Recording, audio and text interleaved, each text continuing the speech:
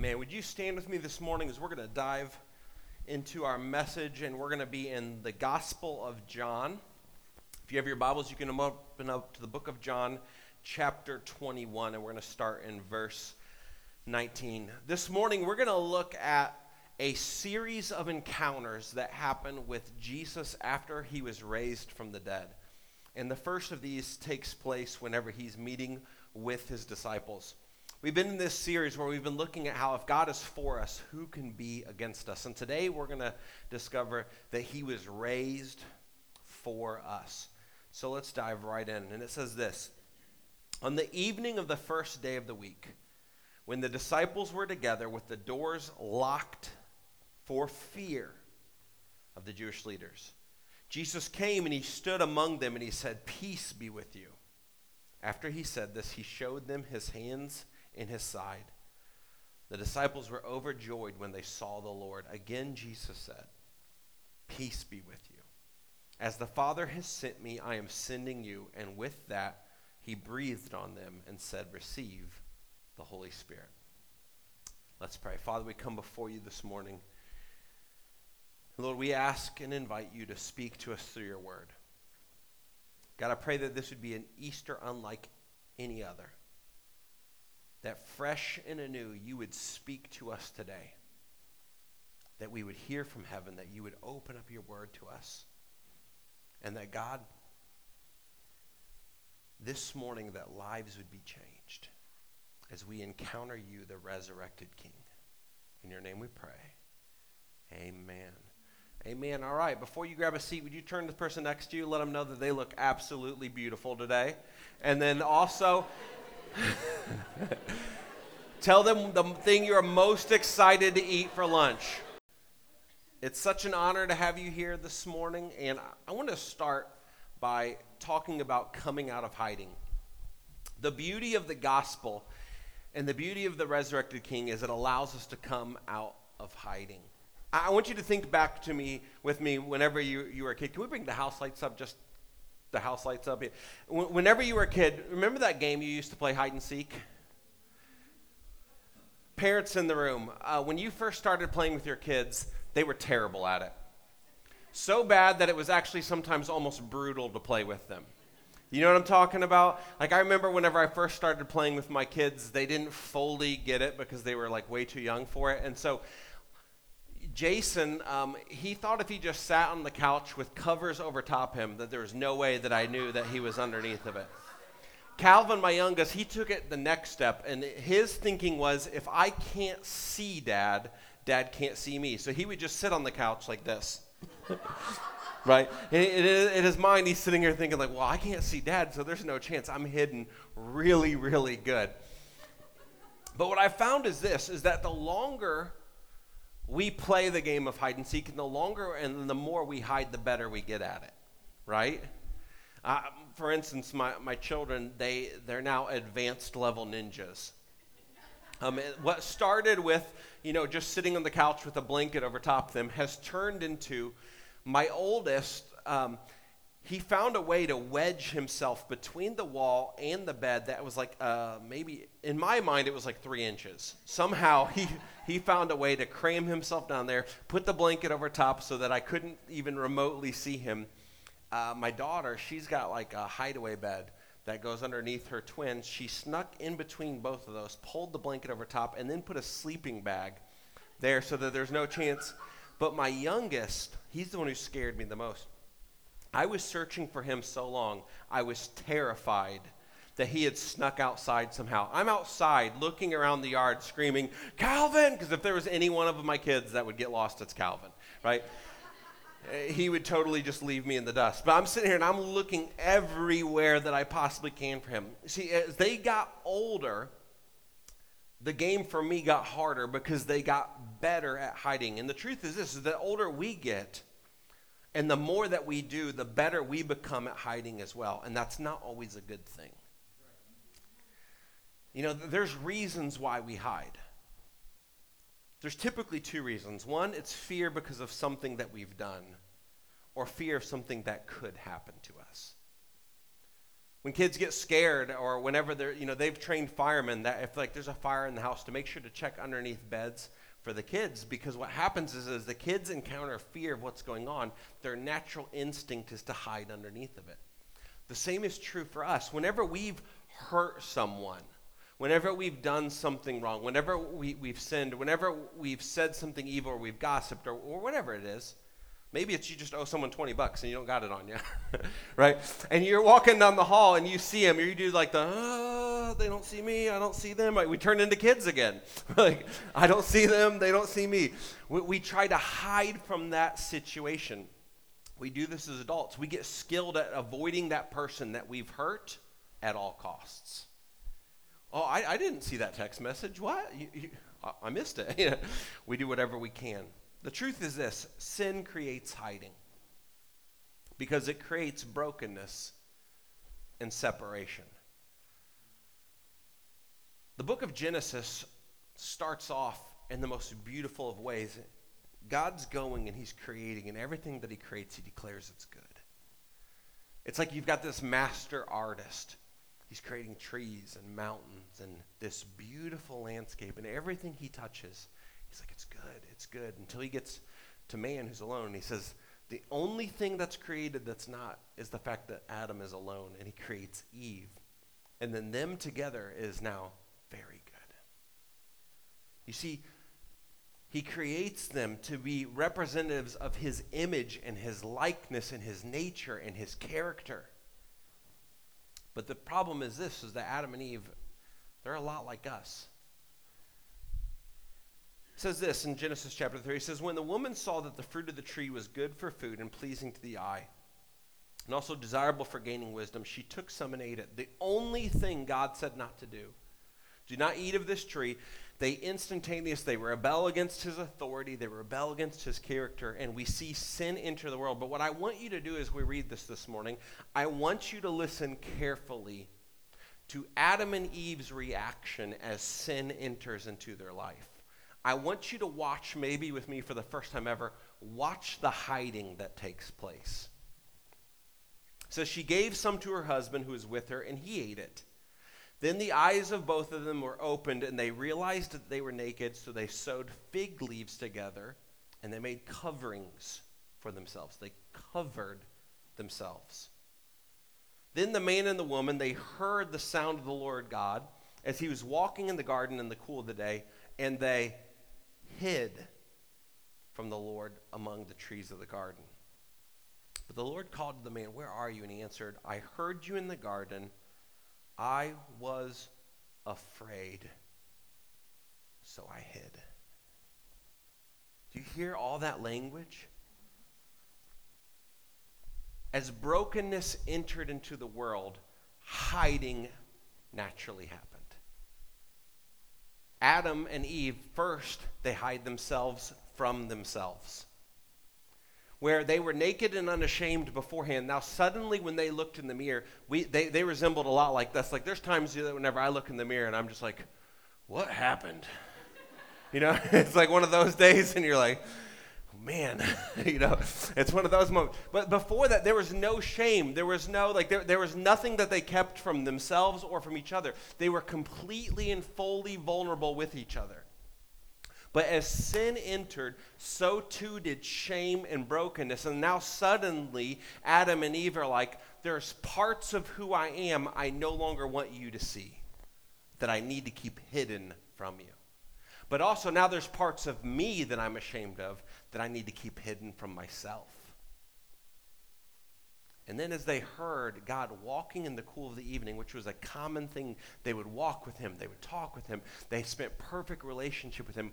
When they heard the presence of God, instead of like every day prior to that, their heart leaping for joy, like I cannot wait to be in his presence, suddenly terror, fear, because sin creates hiding.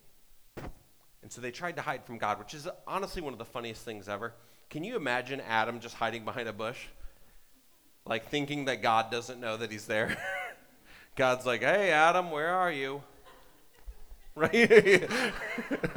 It's like one of those moments. He's like, and Adam's like, I'm over here, as he's hiding behind the bush. See, the thing is this. Our immediate response to sin is fear. It's hiding. The great question that we all end up having that we're left with is, what will and what can God do with my sin that has caused this hiding? What can God do with my brokenness, with my shame? What can God do with the pieces of my life that as I hold them, they don't look like much? This is the great question that we all have. What will God do with my sin and brokenness? The disciples, it's important for us to realize, they had those same questions as well. And at Jesus' resurrection, today we're going to find 3 encounters. And we're going to see how the resurrection brings life to these questions. We're going to see how the risen King can speak life and bring hope to our brokenness, because the resurrection beckons us to come out of hiding and into healing. You see, because the resurrection, it's the word that brought creation to life. At the resurrection, it speaks again. The Bible speaks of Jesus, and it says that he was the Word made flesh, the Word that brought creation into existence. And whenever he breathed again on that resurrection day, he speaks and he breathes life into all who will come to him still. And that's to you, and that's to me. So let's look at how he does that. Number 1, Jesus speaks peace into our fear. The first encounter we're going to find is Jesus, he appears to his disciples. In order to understand this, we've got to understand climate. Think of it this way. How many of you have ever walked into a room where you could feel the climate? Okay, you know what I'm talking about? Like, there's 2. Number 1, at the Muncie campus where I used to work for quite a while, there was a few staff members who in the dead of summer would be running their heaters. That's insanity, folks. Like, I would be sitting at my cubicle, and I would look over at the thermostat, and the heat wouldn't even be on, and it would be like 78 degrees in there, and I'd be looking at them going, okay, we got to do something or it's about to get awkward in here. I am dying in this corner, right? You can walk in and you can feel the heat of that room, but it's not just the feeling of heat. Well, you can feel when there's tension in the room, right?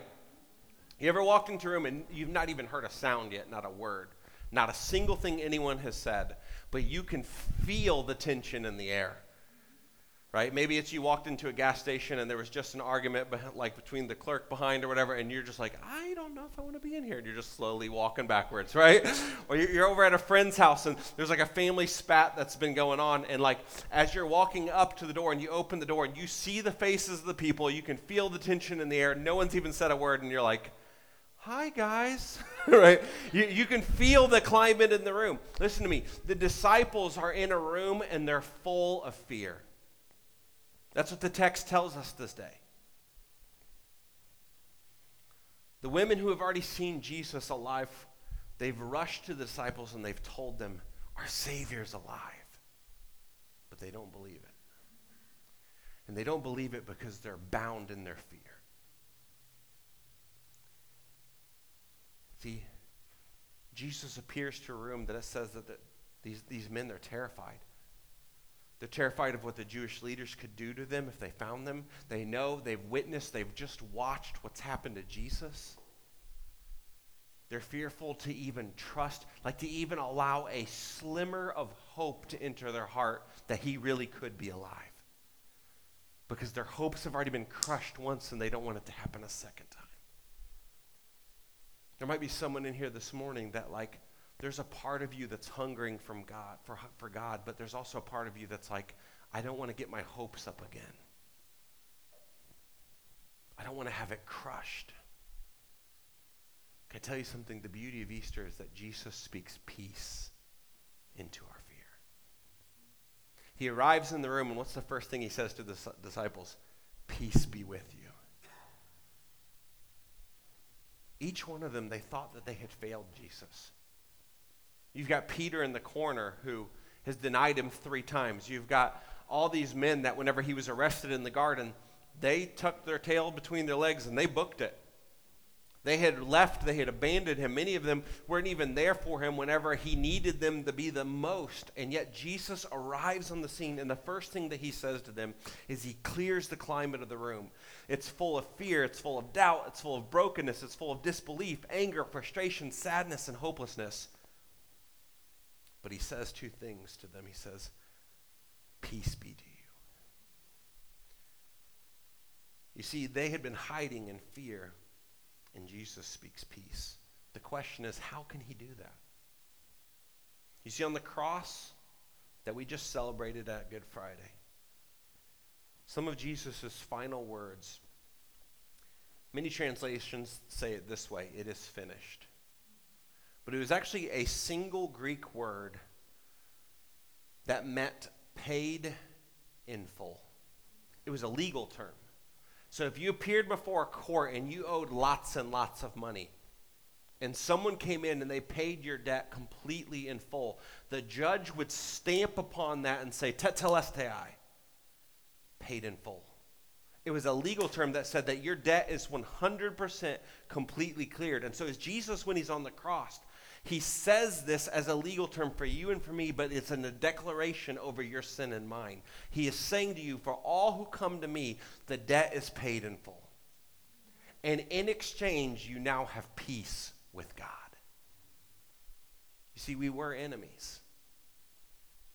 But at the cross, Christ took our place so that we could become friends. He speaks against fear because he conquered death. Jesus can speak peace because of what he accomplished. Mercy meets us at the cross, but grace meets us at the resurrection. You see, mercy is God not giving us what we deserve. You and I, we deserve the cross. We deserve punishment for all the wrong that we've done. But Jesus stepped into our place and he absorbed all of that to himself. And at the resurrection, what he is saying to you and me today is that the life that we haven't earned and that we don't deserve, that he now lives, he gives to you and to me as well. Just as his death put a final word to your sin, Jesus' resurrection puts a final word to your future. He says, "You will have life in me." His death declared the penalty that was due and it was poured out upon him, but his resurrected body declares life that we don't deserve and we could never earn, that is still poured out to you and me through Christ.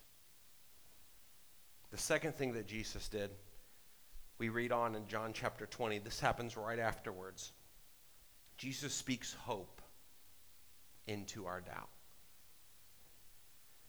I want to read to you from an encounter right afterwards. And it says this: "Now Thomas, also known as Didymus, one of the 12, so he's one of the closest followers of Jesus. He was not with the disciples in the previous encounter we were just reading when Jesus came.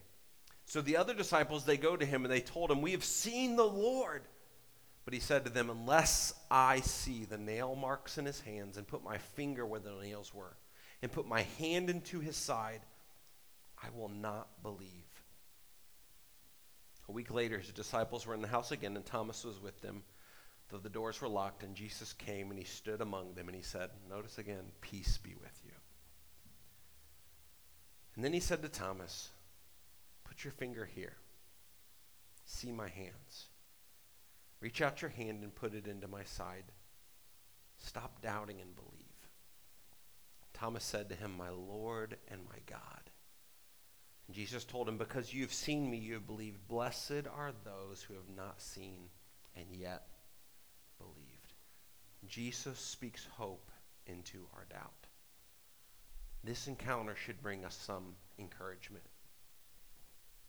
Because Thomas doubts, so do we. This is no fictional story. These are the men that should have been the first to believe.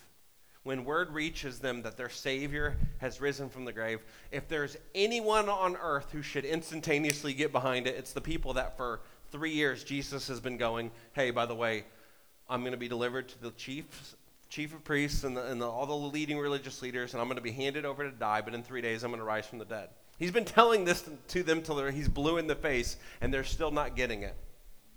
If you're a parent, you understand that, right? Pick up your clothes, pick up your clothes, pick up your clothes. I told you, when did you ask me to pick up your clothes? Let's see. 5 minutes ago, 10 minutes ago, 15 minutes ago, and 20 minutes ago. You know, it's one of those things, right? If there's anyone who should be understanding this, it's the disciples. Jesus appears to the 12, but that's really the 11 because Thomas isn't there. And they come to him and they're like, we've seen the Lord. Listen to me. Thomas today should give you encouragement. Because this is not a fictional story. These are real people with real wounds, with real doubts, who are struggling to comprehend the fact that Christ had rose from the dead. Thomas looks at them and he's like, you know what, guys? I love each of you dearly, but I don't believe it. Peter's like, all of us saw him. You know? And Thomas is like, that's cool, but I didn't. And until I see him, until I see the Savior that I saw die with the nail prints in his hands and in his feet and the spear that went into his side, I'm struggling, guys. I'm struggling. You know what I love? Jesus shows up and he doesn't reprimand Thomas. He meets Thomas in his doubt by offering him hope. Maybe you're here today. Maybe you've grown up in church or you've grown up around church and you've heard about this whole resurrection thing and you're like, you know, I've got some doubts. Can I tell you something? That Jesus is ready to meet you today, right in the midst of your questions, right in the midst of your wounds, to offer you hope. Because this is what I have personally found, is that doubt often takes place when we've been wounded. You see, Thomas knows that Jesus has died, and he doesn't want to believe a false report. He wants to know that it's real. And it's important to note Thomas's words and Jesus' actions. He wants to encounter the real thing, and I want you to notice how Jesus arrives. He looks at him and he says, come examine my wounds. You see, doubt often comes from wounds and pain. Jesus met Thomas in his doubts, but he met him with Jesus' wounds. As if to say, I understand you've been wounded, so have I. It was about a year and a half ago. I was making a trip to Ball Hospital. As pastors, we do a lot of pastoral visitation when it's not COVID. We like to go out and pray with people before surgeries and things like that. And it was a Saturday, and I was getting ready to go to a youth basketball game and see one of my teens be playing. And so I'm in a rush. I'm trying to get into the hospital quickly to go visit a few patients and then get on the road to go see this basketball game. And as I run up to the counter to check the hospital rooms, because hospitals love to move people on us. So we'll show up in a room getting ready to pray for someone that's a complete stranger, and we're like, well, hello. How about that? So I'm double checking the room numbers, and as I'm walking up, it's one of those tension moments, right? You can feel there's tension in the air. You don't know exactly what's going on, and there's a lady behind the desk, and she's looking at me, and I can tell there's something going off to the side. There's like these two young adult women over here, and I know something's happening, but I don't really know what. So I give her my two patients' names, and she's typing them in, but the whole time she's like looking over there, right? And so finally the one of the two young adult ladies over here looks at me and she goes, tell him. And I go, tell him what? And she goes, tell her there's no proof for the existence of God. And I went, are you willing to talk about this? And she goes, what? I go, well, would you be willing to have a conversation about this? And she goes, who are you? And I went, well, my name is Josh Johnson, and I'm a pastor. And the lady behind the desk went, sweet Jesus, thank you so much, right? Right? I kid you not, it was a phenomenal moment, right? And so I walk over to the ladies, and we start a conversation, and like instantaneously, like there's walls that are up there, like who, you know. But I'm being kind. I'm engaging their doubts, and I'm showing them that there's absolute proof for the existence of God in like a way that makes sense to them, not just using scripture, but using reason and history, because I actually have my degree in history. And as I'm walking through this, I'm like, I know that I still got to go pray with my patients. So I told him, I'm like, listen, I would love to continue to talk to you. I need to go visit some people. But if you'd be willing, as soon as I come back down here, I'll talk to you some more. And they're like, yeah. And in my mind, I'm going like, they're going to blow me off. So I go up to the rooms and I do my prayers and I come back down and they're waiting for me. We start talking some even more. And out of nowhere, the Holy Spirit just kind of speaks to me as we're getting into the nitty gritty. And I looked at the one girl and I looked at her and I went, who hurt you? So somewhere along the line, someone in the church has hurt you deeply and you have a deep anger towards God. She just instantly started crying, just sobbing in the lobby of Ball Hospital. And I looked at her and I said, please accept on my behalf a sincere apology and I'm sorry. Jesus loves you more than you could ever possibly imagine. I'm sorry for the person who hurt you. But let me remind you that the real King loves you deeply. You see, doubts often come from wounds. And Jesus on that day, he meets with Thomas, who's been wounded because he's watched the person he loved most die. But please hear me today. Listen to me. Jesus didn't come with some just happy, cheery-go-lucky words. He arrives on the scene with real wounds that he has still chosen to keep. Because he's looking at Thomas and he looks at you and he looks at me as if to say, listen, I understand your pain. The king that you serve is not a king who is distant from your pain. It's not a king who blows it off as it's not important. He's not a king who acts like it didn't happen. He is a king that says, I understand everything that you've went through and I've went through it too. I've been betrayed. I've been abandoned. I've been forgotten. I've been rejected. I've been spit upon. I've been mocked. I've been tortured to death. But I did it because I love you so much that in the midst of your pain, I want to be near. The resurrected King looks at you and he says, let me speak hope into your doubt by myself entering your situation. I want to enter the pain with you. Today, maybe you need to hear the resurrected King speak hope into your doubt. Can I tell you something? Listen to me. Your pain has not been lost to him.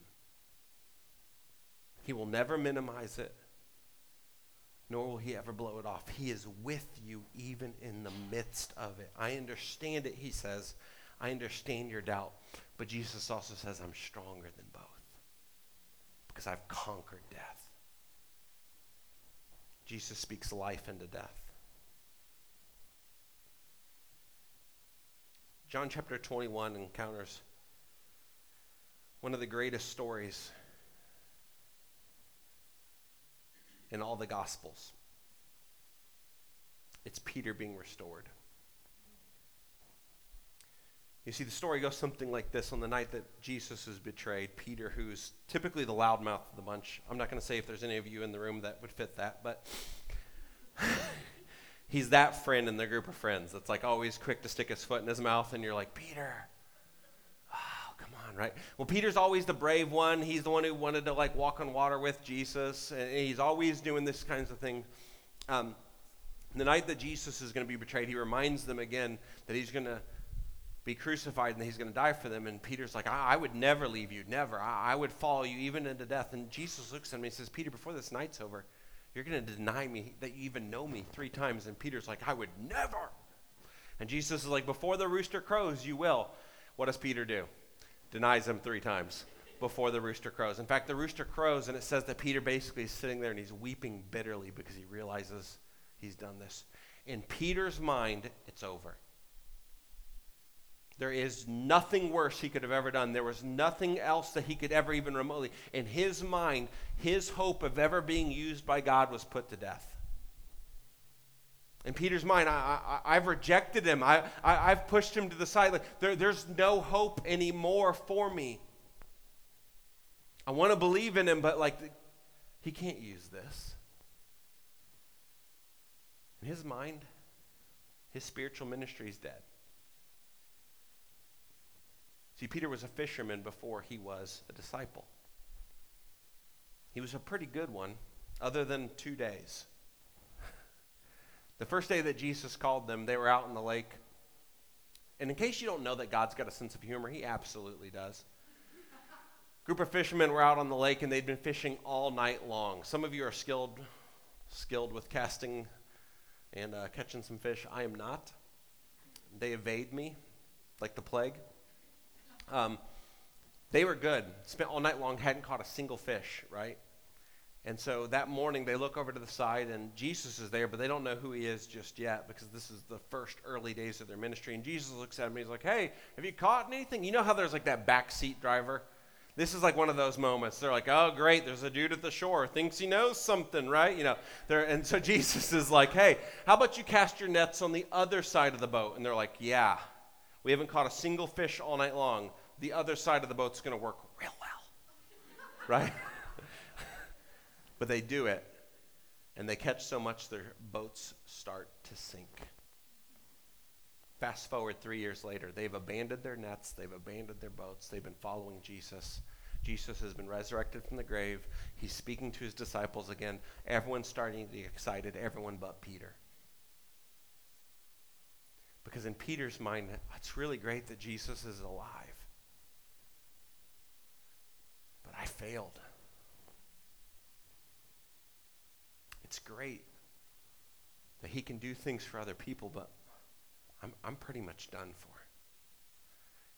It says this, that on that day, Peter looked at his disciple friends and he said, hey guys, I'm going fishing. Can I tell you that's one of the saddest lines in all the Gospels? Because what Peter was saying is, I'm going back to my old life. I'm going back to what I know. Going back to what I used to do before Jesus. I'm going back to my previous trade because he can't use me. So they go out on the boat, and he convinces a couple of the other disciples to go with him. And it happens again. All night long, no fish. Right? Jesus is on the shoreline, the resurrected king. He's sitting there, and he's cooking some fish in the fire that Jesus has caught, but they can't. They don't even know it's him. They're out on the boat. They look at him. They see someone at shore, and it's just like day one. Jesus calls out, and he goes, hey, you catch anything? And Peter's like, no. How about you try the other side of the boat? And suddenly, you're talking about deja vu, right? You're like, what is going on? And they do it. And instantaneously, they catch so much fish. Peter realizes who it is on the shore. It says he jumps off the boat. He starts swimming because he knows, I got to get to Jesus. And when he gets there, there's a charcoal fire. And this is important to know because Peter denied Jesus around a charcoal fire. Jesus has recreated the exact setting that he abandoned God. And he looks across him at this fire and he says, Peter, do you love me? And he asks Peter, do you love me 3 times? Because Peter had denied him 3 times. Listen to me. Listen. Jesus speaks life into Peter's death. He's saying, you thought you were finished, you're not. I declared over you that you would be a rock. I declared that you would be used for my kingdom. I have not given up on you. Listen to me. Someone in this room today, you feel like God has given up on you, and I'm here to tell you he hasn't. You're here saying, you know what? Man, I've got a charcoal fire in my past. I've got a moment in time where I did this or I did that, fill in the blank, and I feel like God has abandoned me and that I can't be used. Can I tell you something? Listen, the resurrected king's got a little bit of a sense of humor. And he's saying to you, I'm not done with you. I'm here to speak life into your death. I'm here to speak hope into your future. Jesus wants to resurrect in your heart what you thought was dead. He wants to provide spiritual CPR. In CPR, breath is input into a body that is starting to stop breathing and die. And then the person pumps to keep the heart going. Do you realize that's what Jesus is here today to do? To breathe life into your death, and if you will allow him to put your heart in his hands and let him mold it to make it look like him.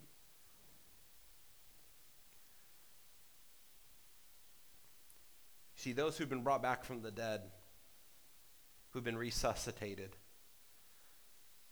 they have a completely different outlook on life.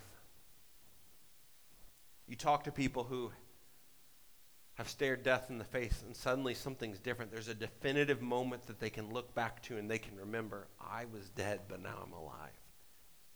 Spiritually, that's what Jesus does all the time. They see things differently. They live differently now. Jesus' resurrection brings a spiritual resuscitation. He brings life back into dying bodies. Jesus conquered the death to prove beauty can emerge from even the greatest of evil. You see, we just celebrated Good Friday. It's a day that seemed hopeless. It seemed like evil had won. Jesus hangs on the cross. The death of Jesus seemed at the moment like good would lose and evil would win, and that all of hope had evaporated from the earth. But then Sunday came. Sunday came and it changed the story. As breath entered his lungs, the risen King proved beauty can come from tragedy. That the very thing in your story you are most ashamed of, God can turn that into a beautiful thing. Many of you in your homes, or maybe tattooed on you, or somewhere, there's a shape of a cross. Why do we do that? Why would we put a cross anywhere? That's like putting an electric chair, like hanging an electric chair from your like a necklace. The cross was the greatest form of human torture, and it was the capital punishment where they murdered people. Why would we ever use that as design and beauty? But can I tell you something? Christianity, we look at the cross and we see beauty. We see that shape, we see that symbol, we see that emblem, and our hearts flutter a little bit because we're a reminder what our Savior did. Listen to me. If Jesus can turn the cross, Rome's most feared punishment, into something beautiful, what can he do with your life? If he can take a device meant for torture and turn it into something of beauty, don't tell me that he can't take your most ashamed of thing and go, watch me. The resurrected King, he looks at you and he's like, just give me your life. Let me turn it into something beautiful. The King has come to speak life into the things that you thought were dead.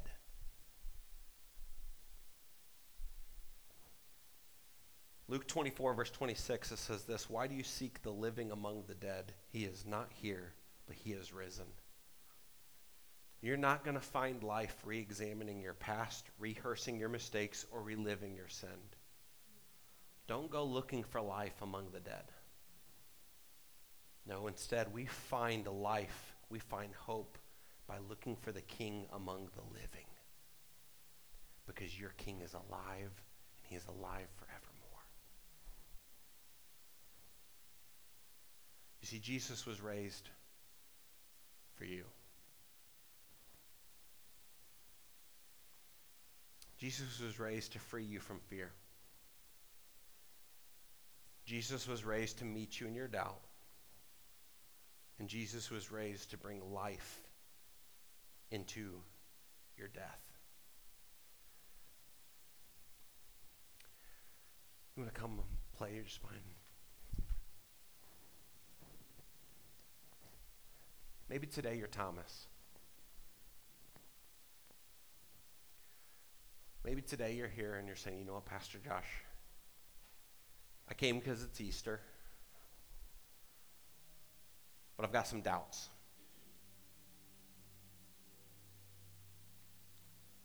And they're real. There's a part of me that really wants to believe. There's a part of me that wants to put my trust in this Jesus, this King you talk about, but I'm wounded. I've been hurt deeply. Can I tell you something today? The King of Kings is here to meet you right where you're at. He's not scared of your doubts. He's not fearful of your questions. He's come to step into the midst of them. I love it. Whenever Jesus meets with Thomas, it's not like he looks at him and he's like, hey, dude, I've been with you for like 3 years telling you what's going to happen. He doesn't reprimand him. He doesn't like make Thomas feel bad for his questions. He doesn't sit there and like rip into him. Instead, he appears in the room, and what does he do? It says he says, "Peace be with you," but I just wonder if he didn't in that moment lock eyes with just Thomas. He's already said peace to the rest of the disciples. In that moment, I wonder if he enters the room and he just stares Thomas right in the eyes and he's like, "Peace be to you. I'm here." You see, Thomas's soul was full of turmoil. He so wanted to believe that Jesus really was alive, but he had put so much hope thinking that like he was going to come and be an earthly king, didn't realize that Jesus had come to die for his sins. And then whenever he's raised from the grave, it's like, I don't want to get my hopes up again. But as he sees Jesus, this is what I love. Jesus invites Thomas to examine his wounds, as if to say, "Thomas, come look. Stick your finger where the nails went through my flesh. I'm real, I'm alive. And not only that, Thomas, I know your wound. I felt it." Some of you, you're here today and you're just wondering, God, do you really know the pain I've been through? Jesus invites you to examine his wounds today. Because he's the wounded healer. It's from his wounds that we find healing. He's looking at you and he's looking at me and he's saying, "I love you so much. I wanted to be associated with you in the midst of your pain. I wanted to be present with you in the midst of your pain. I want you to know that I'm real and that I'm good and that I'm there for you." So maybe you're Thomas. Maybe today you're one of the disciples and you feel like because of your past that God's angry with you. "Pastor Josh, if you really knew what I've done and where I've been, you would know that there's just no way that God could ever, like he's got to be angry with me."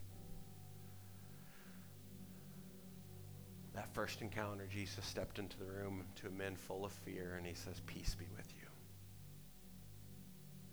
You thought you'd failed me. You thought that you've made countless mistakes. You thought I was done with you. Peace be with you." Today, Jesus is wanting to speak peace to all who will come to him. Or maybe you're Peter.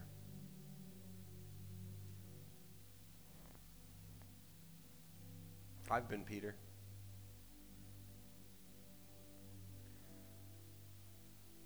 I've been at the end of my past, at the end of my rope, at the end of my going, "God, there's just no chance you can take this life and use it for anything. There's no way." Be careful what you tell a resurrected person what they can and can't do.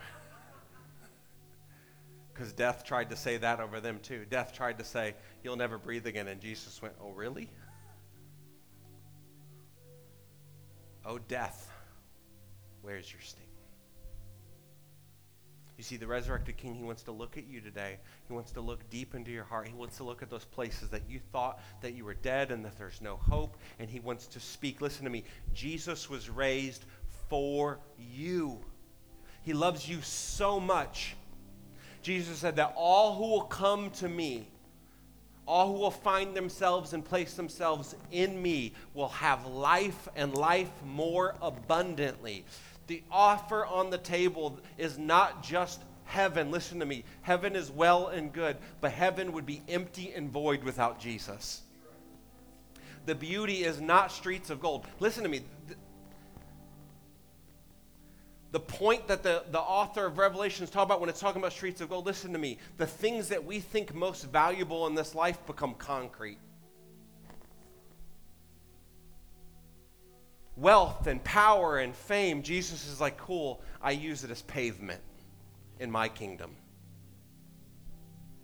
Because the most beautiful thing is me. And I'm going to give you me, all of me, every part of me. And I will be there for you. I'll be with you in your pain like I was with Thomas. I'll be there with you in your fear like I was for the disciples. And for someone here today, I'll be there with you like with Peter. And he's looking at you today and he's saying, "Do you love me?" Notice he did not go to Peter and be like, "Hey, Peter, are you sorry? Are you ready to just like sit here and bawl and cry and try to prove your love for me?" No, he looks at Peter and he goes, "Peter, Do you love me? Do you want to come home? Do you want to repent of your past and your brokenness, and do you want to come home? And Peter's like, I love you, Lord. And he asks him 3 times as if to say, you denied me 3 times. You've showed me you love me 3 times. And then he says, go. And he uses Peter. And Peter, not even a few days from then, he's going to stand up on the day of Pentecost, and he's going to preach in front of 3,000 people, and they will come into the kingdom of God because of his message. The man who went back to fishing thinking he could never be used, God uses to preach and see 3,000 people come into the kingdom. Today is your Easter. It's the day that God wants to breathe life back into your heart. Because you associate yourself with him. He wants to breathe life into your dead bones. But you have to let him. You have to let him. Would you stand with me this morning? Worship team, if you want to come to the stage. And we're going to bring the lights down. I'm just going to ask everyone to bow your heads and close your eyes.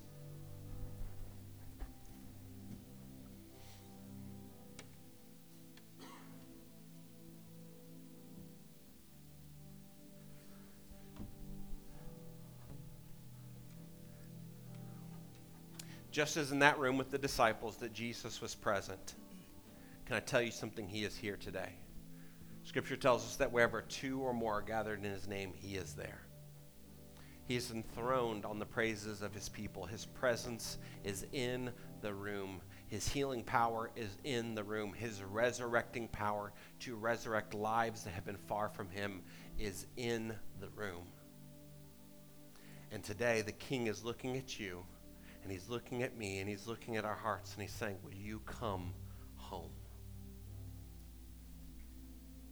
Will you trust me with your fear? Will you trust me with your doubts? Will you allow me to speak life into what you thought was dead? The King is here. He's present. He loves you. Today is meant to be a day of a celebration of life as we remember what the King has done.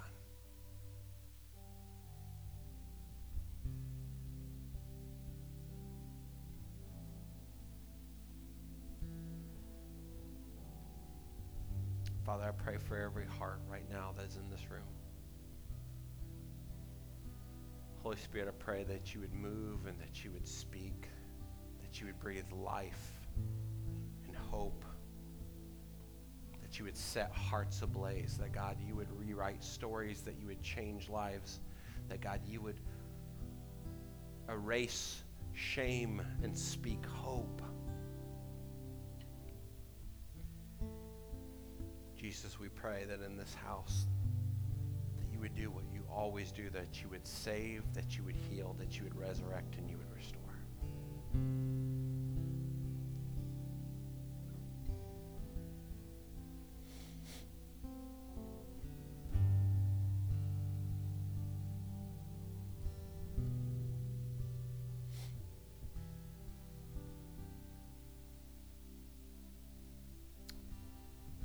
With every head bowed and every eye closed and no one looking around.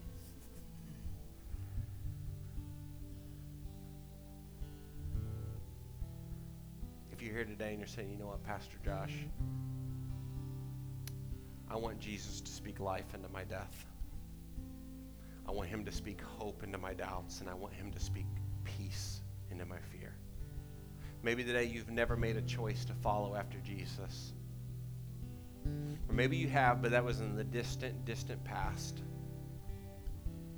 And you've been living a little bit like Peter. You've been living far from his presence, feeling separated from him because of your brokenness, and you've kind of ran into hiding away from him instead of running close to him. And today you want to rededicate your life. Say, God, I want my life from this day forward to once again be pursuing you. God, I want to chase after you with every ounce of who I am. If that's you, with no one looking around and every head bowed and every eye closed, if you're saying today, I want to make that choice, would you do me a favor and just lift your hands so that I can be praying with you this morning? Thank you. Thank you. Thank you. Thank you. Thank you. Thank you. Thank you.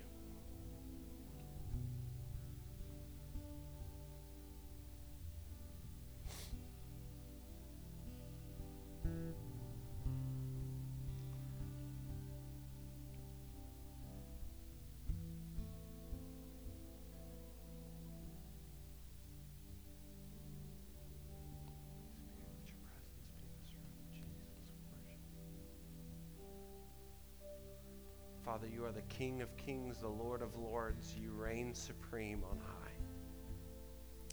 Jesus, we pray that in this moment, in this place today, you would draw hearts to you.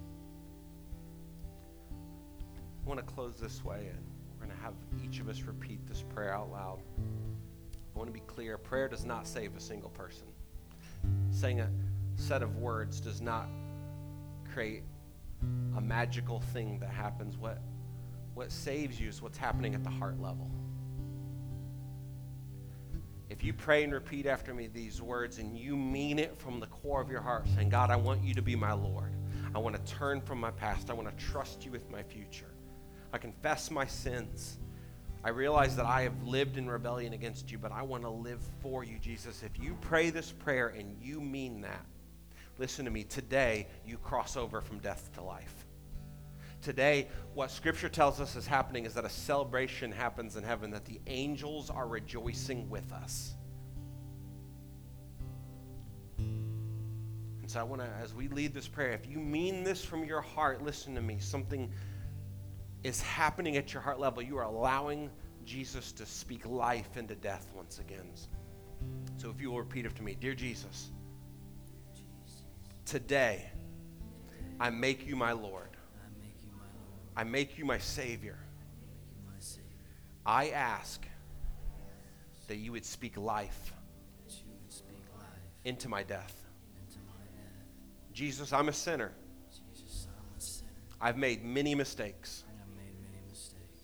But today, I trust that when you died on the cross, you paid the penalty for every sin.